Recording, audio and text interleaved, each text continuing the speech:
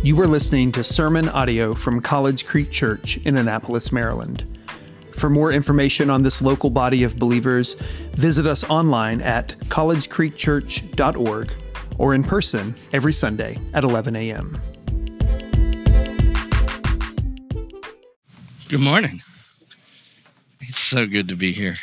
For those of you that don't know me, my name's Tom Hooe. I've been the pastor at Leylon Community Church for the last 10 years, and I'm now part of College Creek Church. Woohoo. Yeah, can I get an amen? It's been a while since I've been up here, but Isaac's asked me to preach in his absence, and so I am always privileged and honored to do that.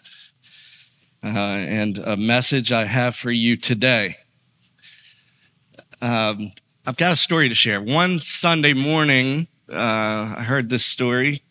There was a dad and his 7-year-old kid who had just gotten home from church, and they're settling in, and the mom's enjoying some much-needed me time away from the house. So the dad's with the 7-year-old, and the 7-year-old just repeatedly is saying, "Daddy, play with me, and let's play hide and seek, and let's play Candyland, and all the dad wanted to do was take a nap and watch some football, perhaps the Redskins losing another game, but now maybe he said that, maybe he didn't, I don't know. But he looks down at the coffee table and he sees the newspaper spread open, and there's this 2-page picture of the world. And he has this epiphany. He's got, aha, I'm going to tear this piece of paper up into a bunch of pieces. And he says, "Son, I've got some tape here for you. I want you to put this world back together again." Figuring this is going to give him lots of time. Well, about 15 minutes later, son comes back and says, Daddy, I'm finished. And he's like, "How in the world have you done this?" He said, "Well, on the other side of the paper was a picture of a person. And when I put the person back together, the whole world seemed to look okay." How many of you can kind of relate to that principle? That as we're put back together, the whole world seems to look a little different to us, to look okay. I mean, it's been my experience that when God, through his Spirit, begins to restore us and to put us back together again, things change. Our perceptions change. How many of you have experienced that in your life? Amen. When, things can seem quite hopeless, there's a lot of anxiety, there's stress, there's times of sorrow and grief, and times when the whole world can just seem like it's fallen apart. But then something will happen. Some sort of blessing comes to you, something that will ease your troubled mind. And then bit by bit and piece by piece, we begin to feel whole again. And the world becomes less chaotic.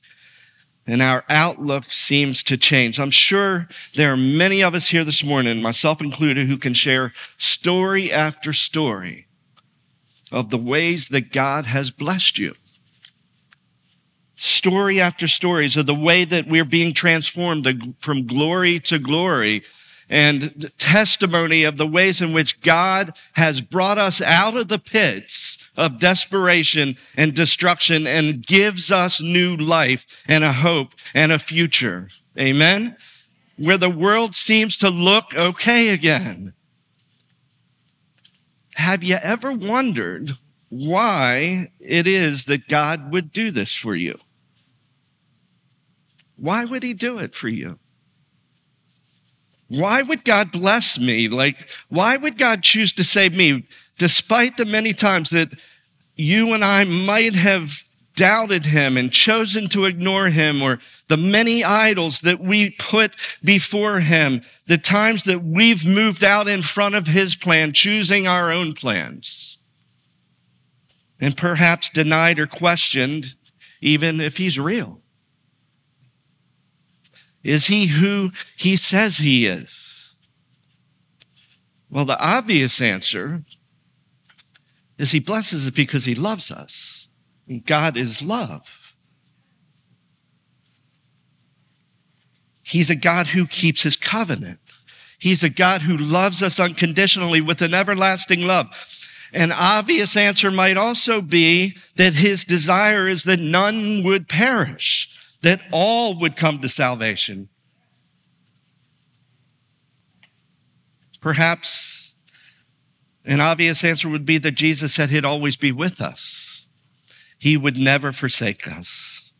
And that he would leave us a suitable helper, as we sang about this morning, the Holy Spirit, who would always be with us and continue to mold and to shape us into the image of Christ. And all of these answers are right and they're true. But this morning, I want us to see another answer to this question. And it may be one that's kind of surprising to you.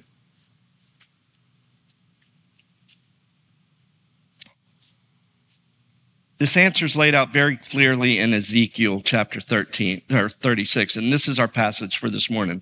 It's found in the very words that God is going to instruct to Ezekiel to share with his people.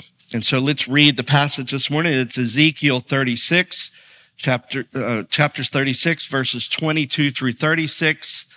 You can find it here up on the screen. If you don't have a Bible, we have them laying out here. Please take one. That's our gift to you. It's the Word of God. We live and breathe on the Word of God here at College Creek Church. And so that's our gift to you. So let's read this morning's scripture, Ezekiel 36, 22 through 36. Therefore, say to the house of Israel, thus says the Lord God, it is not for your sake, O house of Israel, that I'm about to act, but for the sake of my holy name, which you have profaned among the nations to which you came. And I will vindicate the holiness of my great name, which has been profaned among the nations, and which you have profaned among them. And the nations will know that I am the Lord, declares the Lord God, when through you I vindicate my holiness before their eyes. I will take you from the nations and gather you from all the countries and bring you into your own land. I will sprinkle clean water on you, and you shall be clean from all of your uncleannesses, and from all your idols I will cleanse you. And I will give you a new heart, and a new spirit I will put within you. And I will remove the heart of stone from your flesh and give you a heart of flesh. And I will put my spirit within you and cause you to walk in my statutes and be careful to obey my rules. You shall dwell in the land that I gave to your fathers, and you shall be my people, and I will be your God. And I will deliver you from all uncleannesses. And I will summon the grain and make it abundant and lay no famine upon you. I will make the fruit of the tree and the increase of the field abundant, that you may never again suffer the disgrace of famine among the nations. Then you will remember your evil ways and your deeds that were not good, and you will loathe them yourselves for your iniquities and your abominations. It is not for your sake that I will act, declares the Lord God. Let that be known to you. Be ashamed and confounded for your ways, O house of Israel. Thus says the Lord God, on the day that I cleanse you from all your iniquities, I will cause the cities to be inhabited, and the waste places shall be rebuilt, and the land that was desolate shall be tilled, instead of being the desolation that it was in the sight of all who pass by. And they will say, this land that was desolate has become like the Garden of Eden. And the waste and the desolate and ruined cities are now fortified and inhabited. Then the nations that are left all around you shall know that I am the Lord. I have rebuilt the ruined places and replanted that which was desolate. I am the Lord. I have spoken, and I will do it. Amen to that. Amen to that word. This is the word of God. Now, Pastor Isaac preached last week on Ezekiel 34, a great sermon on what the shepherds were lacking to do in the house of Israel. And we're going to jump ahead now to Ezekiel 36, the second half of that. So I'm going to catch you up just a little bit on what was going on. And if I were to sum up chapters 35 and 36, I would do it this way. I would say that it's basically going from abandonment to abundance. Abandonment to abundance. It's almost as if it's a new covenant that God is making with his people. It's a renewed covenant. One in which the people of God will know not only that he, Yahweh, is God, but that he is with them. And the people of God, they were exiles from their land, held in Babylonian captivity. Their land had been destroyed, and along with their loss of land and property came the loss of their dignity, the loss of their identity. And not only was their enemy the Babylonians, but it was the Edomites. It's a country south and east of Judah, inhabited by the descendants of Esau. And in chapter 35, we read that they are referred to as Mount Seir. And so that's why you read in the beginning of chapter 35 and 36, Ezekiel's instructed to prophesy to the mountains, to Mount Seir and to the mountains of Israel. Mount Seir being the Edomites, the mountains of Israel being God's chosen people. And so God instructs Ezekiel to say to Mount Seir these very words of God. Behold, I'm against you, Mount Seir, and I will stretch out my hand against you, and I will make you a desolation and a waste. That's Ezekiel 35:3. And then at the beginning of chapter 36, Ezekiel 36, 8 through 10, you can read along in your Bibles, God says to the mountains of Israel, but you, O mountains of Israel, shall shoot forth your branches and yield your fruit to my people Israel, for they will soon come home. For behold, I am for you, and I will turn to you, and you shall be tilled and sown, and I will multiply people on you, the whole house of Israel. Amen. What a promise. Do you hear that beautiful covenantal promise of God, which are echoing his original promise to Abraham? God has not forgotten his people. He's going to bless them. A people with a place to call home, who had been without a home, been without an identity. They're given this incredible promise through the prophet Ezekiel. A land and a people that had been torn to shreds is now being put back together again, restored. And oh, what sweet words they must have been for the people of God. What a blessing. But why? Why? Well, we get the answer in the first verse of our passage. So let me read it again. Ezekiel 36:22.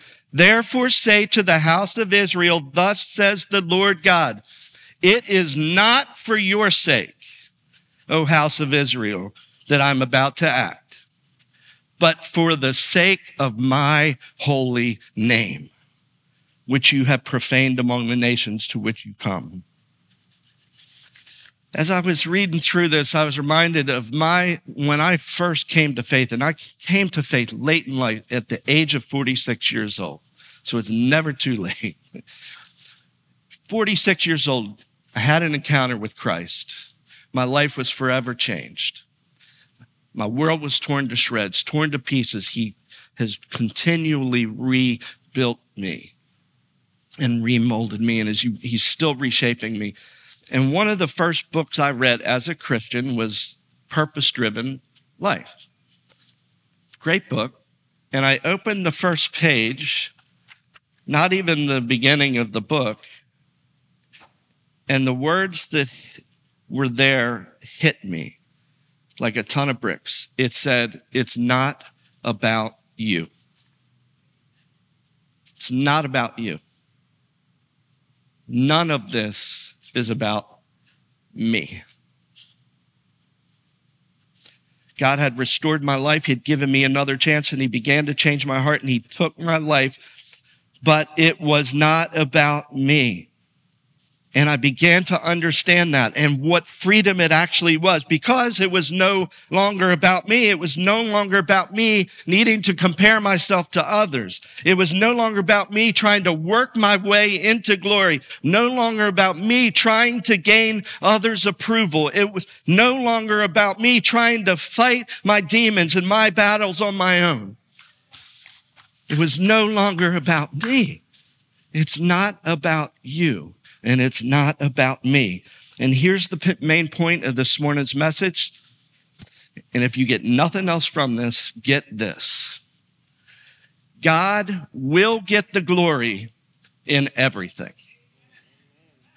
God will get the glory in everything. In our passage for this morning, Ezekiel talks about the new life that God is giving his people. And we read of this new heart and this new spirit that God wants to give to his people and what he wants to give to each of us today. And for those of us that have heard the good news of the gospel, we know that the words have come true in Jesus Christ. This is truly good news.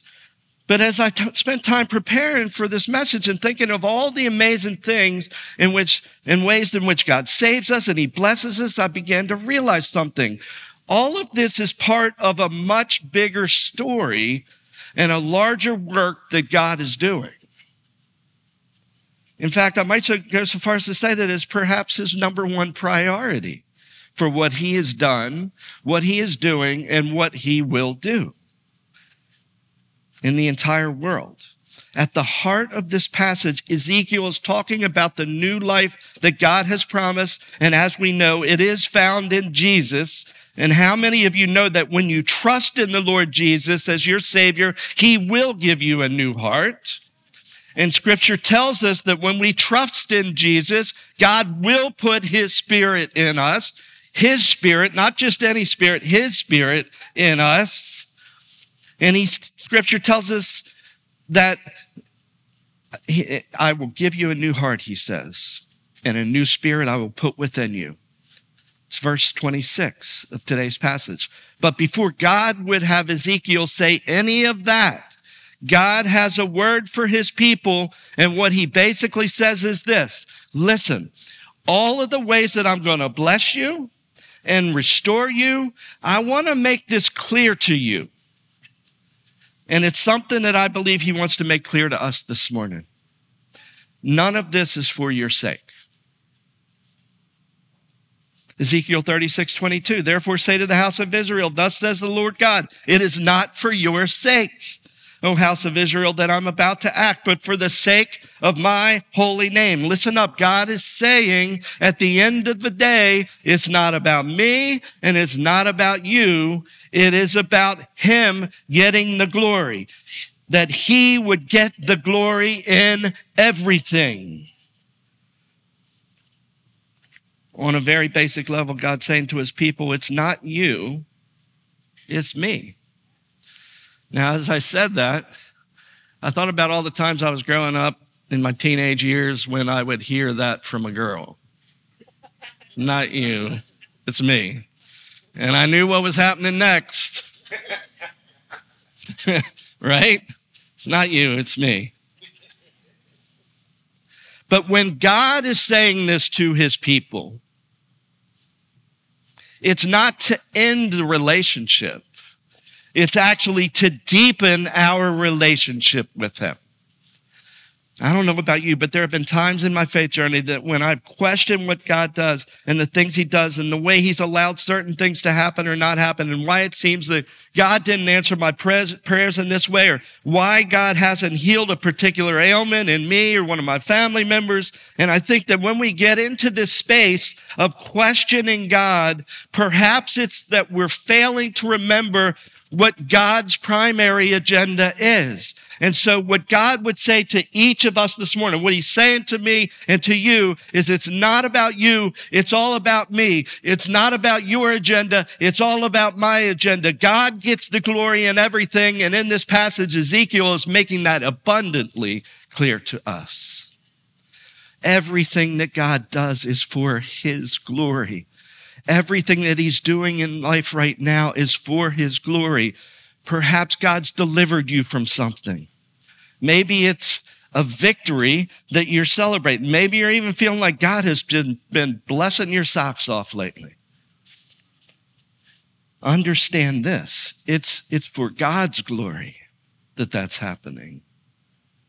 And the flip side of the coin is maybe you're struggling with something. Maybe you find yourself at a really low point in your life right now.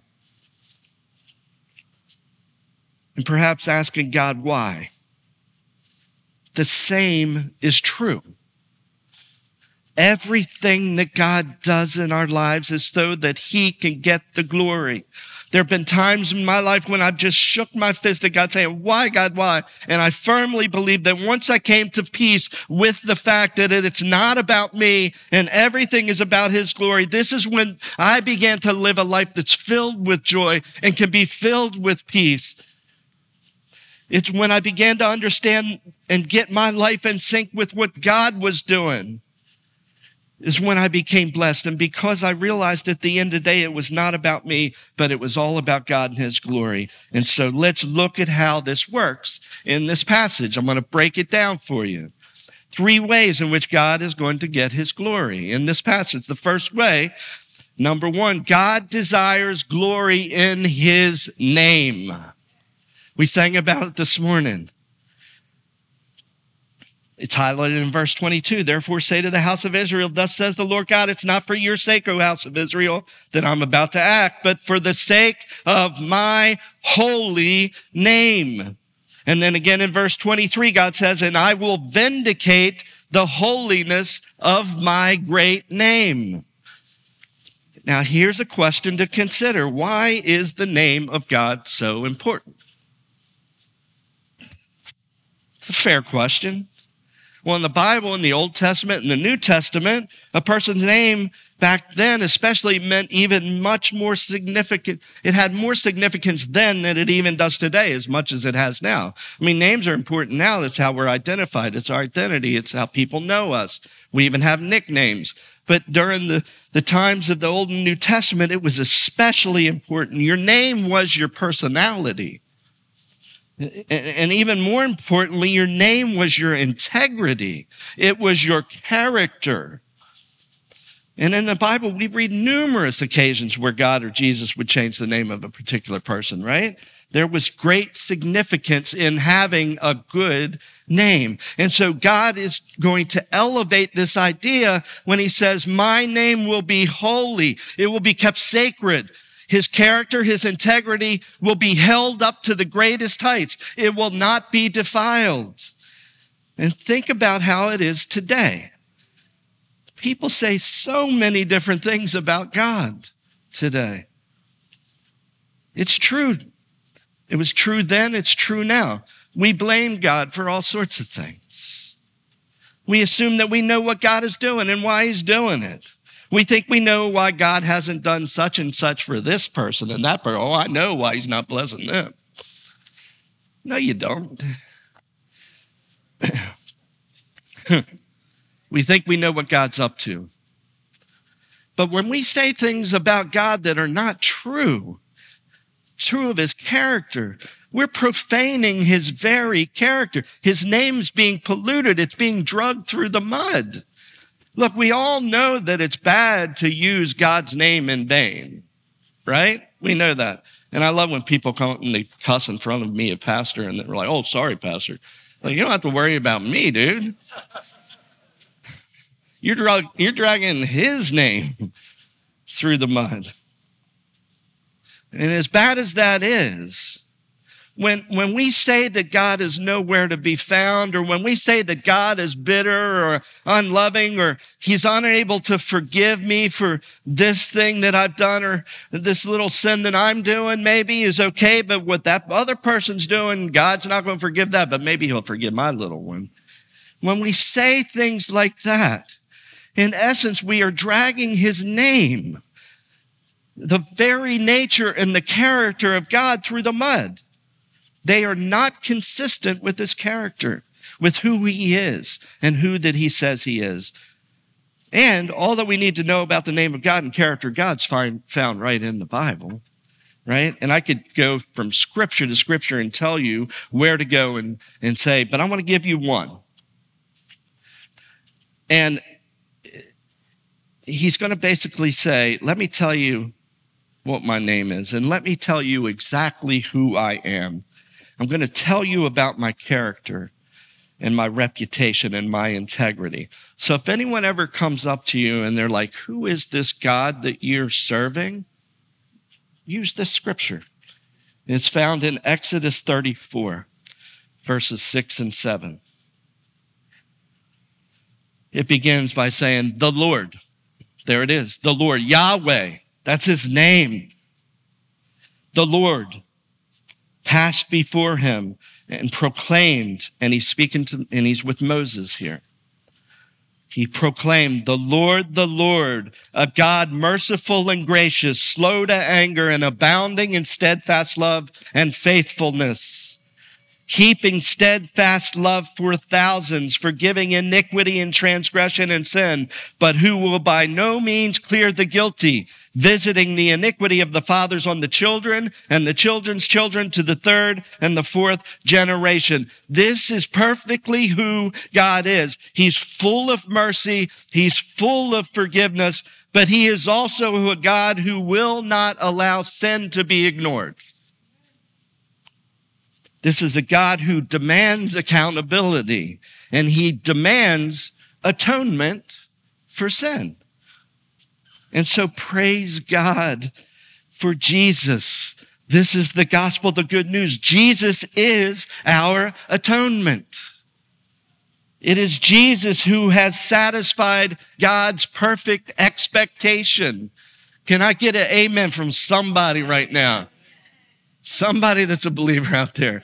This is really good news. This is who God is. This is his name and his character. And this is why the gospel is everything. Because in the gospel, we have a perfect summary of his character. The gospel tells us that God loves us deeply, and this is an assurance. But the gospel also tells us that we have all sinned and fall short of the glory of God, that none are perfect. But God sent his only son, who knew no sin, to be the atoning sacrifice for our sins, taking the punishment that we deserve. Jesus paid the price on our behalf, conquered sin and death itself, rose from the grave, and at this very moment is seated at the right hand of the Father. Amen. This is the character of God. This is the name of God. This is why we sing of it. There is no name above his name. And God gets the glory when his name is proclaimed and when it's kept holy. And yes, God will vindicate his holy name. It says that. Now, not only does God act for his name to get glory, but this passage tells us a second thing. God acts for his people to get the glory. And this is at the very heart of the passage. I could have spent a whole nother sermon talking about this. I'm not going to. I don't think. And this is in the middle of the passage, Ezekiel prophesies that all of the things that God's going to do for his people. And they're wonderful things. God says that he's going to take his people and gather them together and bring them back into their own land. Verse 24. And he goes on to say in verse 26 that God will give them, that he's going to give us a new heart, right? And a new spirit, removing the old heart of stone and giving them a heart of flesh. He will put his own spirit within them, causing them to walk in his ways in obedience to his laws. And let me tell you, because God says he put his own spirit, only God can do that. Nobody else can. That's why he gets the glory. It's only God that can put his spirit into us. And he goes on to say he will remove the famines in the land. There'll be an abundance of life. And how many of you have experienced a more abundant life because you now follow Jesus? Amen. In verse 35, he says, the land that was once desolate will become like the Garden of Eden. And in verse 33, he goes on to say that he will cleanse them from all their sins. Can I get an amen to the fact that Jesus has washed away our sins? What wondrous promises from God. All these things pointing to Jesus, the name above all names, that every knee will bow and every tongue confess that he is the Lord. God will get the glory. Now, as beautiful as all these promises are, and I know that many of us here this morning can say that we've experienced these blessings, experienced the love of God, experienced his grace and mercy, and experienced his forgiveness, and being brought from that place that was desolate and torn apart and made whole again. As wonderful as all of this is on an individual basis, thinking about what God has done for you, we should be careful that we don't stop there. Don't stop there. Because more than God saving me or saving you, God says, I want a people for myself. I want a people for myself. I want a community for myself. I want a family for myself. I want a kingdom for myself. God says in Ezekiel 36:28, you shall dwell in the land that I gave to your fathers, and you shall be what? My people. And I will be your God. A people joined together, linking arms, demonstrating unity as an expression of his character, as an expression of who he is. God says, I want a people for myself, for my glory. Just look around the room this morning, y'all. I mean, look at what God is doing right here at College Creek Church. I mean, only God can do this. Like, where else will we go and like be hanging out and loving each other? I mean, look around, different backgrounds, different, ethnicities, different educational backgrounds, different socioeconomic backgrounds, all together here right now, loving one another, praying for one another, encouraging one another. Only God can do that. And so God gets his glory through his people. Just like the people that Ezekiel is prophesying to in the passage this morning, we have been separated from God, from one another because of our sin. But what does God say in verses 24 and 25? He says, I will take you from the nations and gather you from all the countries and bring you into your own land. I will sprinkle clean water on you, and you shall be clean from all your uncleannesses and from all your idols. I will cleanse you. God specifies the sin of their idolatry there, of their putting other things before God himself. And God, through his son, has brought us back into right relationship with him and with one another. God says, I'm going to cleanse you from all your idols so that you come together as a people and you praise me. God gets the glory through his people. I mean, do you realize that together, in all of our one anothering that's going on, we are an expression of the glory of God? Do you see what this is all about?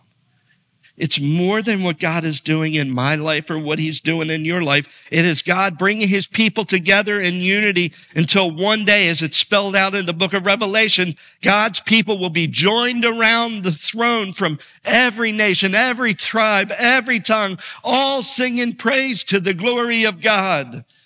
God gets the glory in his name. He gets the glory with his people. And lastly, hear this, and I'll be quick, promise. God gets the glory in the world. God's basically saying that all these things that I'm doing in your life, it's not for your sake. It's for my sake. And all along the way, get this, the world has been watching you. The world is watching. You know this? The moment you profess your faith in Jesus, become a follower of Jesus, the world's watching you. Your family, your friends, people, your coworkers, people are watching. People that don't know Jesus yet, they're watching what's been happening to you. And as God begins to do a work in you, begins to restore you and transforms your life from the inside out, guess what's going to happen? People will see, they will notice, and the world will know who our God is. Amen. Ezekiel talks about it in verse 22 where he says, you have profaned my name among the nations to which you came. And in verse 23, he says, I will vindicate the holiness of my great name. And then he says, and the nations will know that I am the Lord, declares the Lord, when through you I vindicate my holiness before their eyes. There it is. Before their eyes. The nations will know that he is Lord. God will use what he is doing in your life for a witness to a watching world. God saying, when I show you grace and forgive all your sins, the world will be witness to it. And then the very last verse of our passage this morning, verse 36, we read this. And it's beautiful. I've rebuilt the ruined places and replanted that which was desolate. I am the Lord. I am the Lord. Yahweh. That's my name. I have spoken and I will do it. So whenever we drift back into thinking about what it is that I need or you need or this church needs, God says, listen, wait a minute. I have a heart for the world. God says, my heart is big enough. I have a heart for everyone to hear the gospel. I have a heart to forgive everyone's sins, a heart that everyone would be saved. I have a heart for everyone individually and for the nations. And he is glorified when the world sees what he has done for his people and what he has done for his name. And it's wonderful when I think about all the ways the Lord's blessed me personally, right? But if I stop there, I'm missing it. Because it's not about me, it's all about him. And he gets the glory in everything. It is God's work, and it is God who gets the glory. I am the Lord. I have spoken. I will do it. It's like what Paul says in Philippians 1:6. And I'm sure this, that he who began a good work in you will bring it to completion at the day of Jesus Christ. And I think it's fitting for this morning that we would end before we take communion with a prayer. Except this prayer, I want to have us all say together. And you don't have to look at the screen because you probably know it. Because it's the prayer that Jesus modeled out for us in Matthew chapter 6. And you will hear of God's glory and his name and the people. And so let's pray this together. Our Father, who art in heaven, hallowed be thy name. Thy kingdom come, thy will be done on earth as it is in heaven. Give us this daily bread and forgive us our trespasses as we forgive those who trespass against us. And lead us not into temptation, but deliver us from evil. For thine is the kingdom, the power, and the glory forever and ever. Amen. Amen.